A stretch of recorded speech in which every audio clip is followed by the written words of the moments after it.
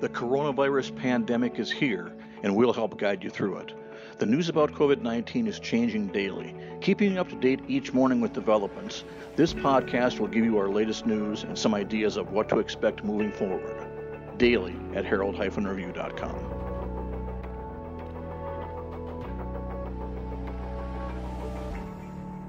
Good morning, this is Annalisa Trofimuk, a government reporter with the Herald and Review. So today's podcast will be a bit different. We are going to be discussing a lot of numbers. There was a lot happening this weekend, and we are going to dive into national and international numbers. We will also hear the latest in state and regional cases, and we will end the podcast with the most recent developments in Macon County.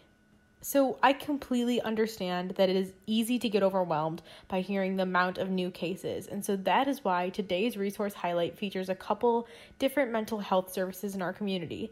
If you are looking for more positive, upbeat news and content after this podcast, I highly recommend you check out the Together Decatur Facebook page editor Allison Petty created. It features fun things Decatur residents are doing, and it has some fun, historical tidbits. It's been really interesting to see from someone who's not from Decatur, and I'm sure as Decatur residents, you will all enjoy. So before we get started, I just want to remind you that all of the local, regional, and state reporting you hear today can be found in the print editions of the Herald and Review and online at herald-review.com. H&R reporters, editors, and photojournalists are working extremely hard to bring you the most up-to-date and accurate information, which is why we've dropped the paywall for all coronavirus coverage. Okay, we have a lot to go over today, so grab a cup of coffee or tea and a snack, and let's get started.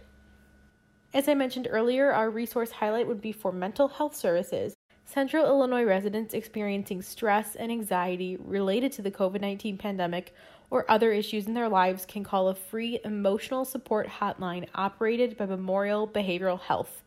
The hotline, 217-588-5509, operated by trained mental health professionals, will operate from 8 a.m. to 8 p.m. daily for the foreseeable future. Heritage Behavioral Health is providing crisis support to anyone experiencing increased anxiety and or depression and anyone needing any additional support. Support is available 24 hours a day, 7 days per week by calling 217-362-6262. So as I mentioned last week, every Sunday I would start bringing you guys national and international numbers. According to the Associated Press, worldwide infections surpassed the 660,000 mark with more than 30,000 deaths. The U.S. leads the world in reported cases with more than 120,000. Still, 5 countries have higher death tolls, which are Italy, Spain, China, Iran, and France. Italy has more than 10,000 deaths, the most of any country, according to the Associated Press. Cases in Chicago and suburban Cook County accounted for about 3/4 of the Illinois' 3,026 total as of Friday. And we have a more updated total for you later on in the podcast. The New York Times has created a database of cases throughout the U.S. They update this several times a day, and at the time I'm reading this, it was last updated at 2 a.m. today. They list several states, but here are just a few. In New York, there are 53,363 cases. In California, there are 5,565 cases. In Washington, there are 4,311 cases. In Illinois, an infant and a State Department of Human Services employee who both tested positive for coronavirus disease have died, Governor J.B. Pritzker said on Saturday. Also announced on Saturday, 11 additional people have also died. Older adults are at a higher risk of severe illness, and more than 85% of deaths in Illinois are among individuals 60 years of age and older, but people of all ages are suffering severe illness. Health officials also reported 465 new cases of coronavirus disease in Illinois and 13 new deaths. Editor Chris Coates includes details of which counties where those deaths occurred, including the 2 mentioned earlier. In regional news, officials confirmed Montgomery County's first case of COVID-19 on Saturday and said that one of the 2 cases in Christian County was at a senior apartment complex. Reporter Valerie Wells writes the patient is quarantined at home and is doing well.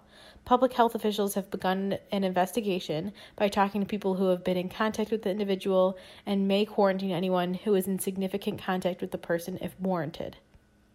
One of the 2 confirmed cases in Christian County that we've talked about on this podcast was at the Rolling Meadows Senior Living Apartments in Taylorville. The other residents of the complex are being tested by the Christian County Health Department, and precautions including self-quarantine protocols are being followed, officials said. We talked about an earlier story this week when officials announced that both cases in Christian County were linked to services held March 15th at Crossroads Apostolic Ministries in Taylorville, which has a congregation of fewer than 50 members. And you can view these stories online at herald-review.com. DeWitt County also announced their first case Saturday. David Remmert, I hope I am saying this right, administrator for the DeWitt Bi-County Health Department, said this individual is a DeWitt County resident, age 20, whose specimens were collected through a lab affiliated with the University of Missouri, where he currently resides. Remmert said the man listed his home address in DeWitt County, but was tested and confirmed in Missouri. Reporter Kevin Barlow writes that the resident is isolated at his campus apartment. He has not been home, but goes into the DeWitt County tally because of his home address.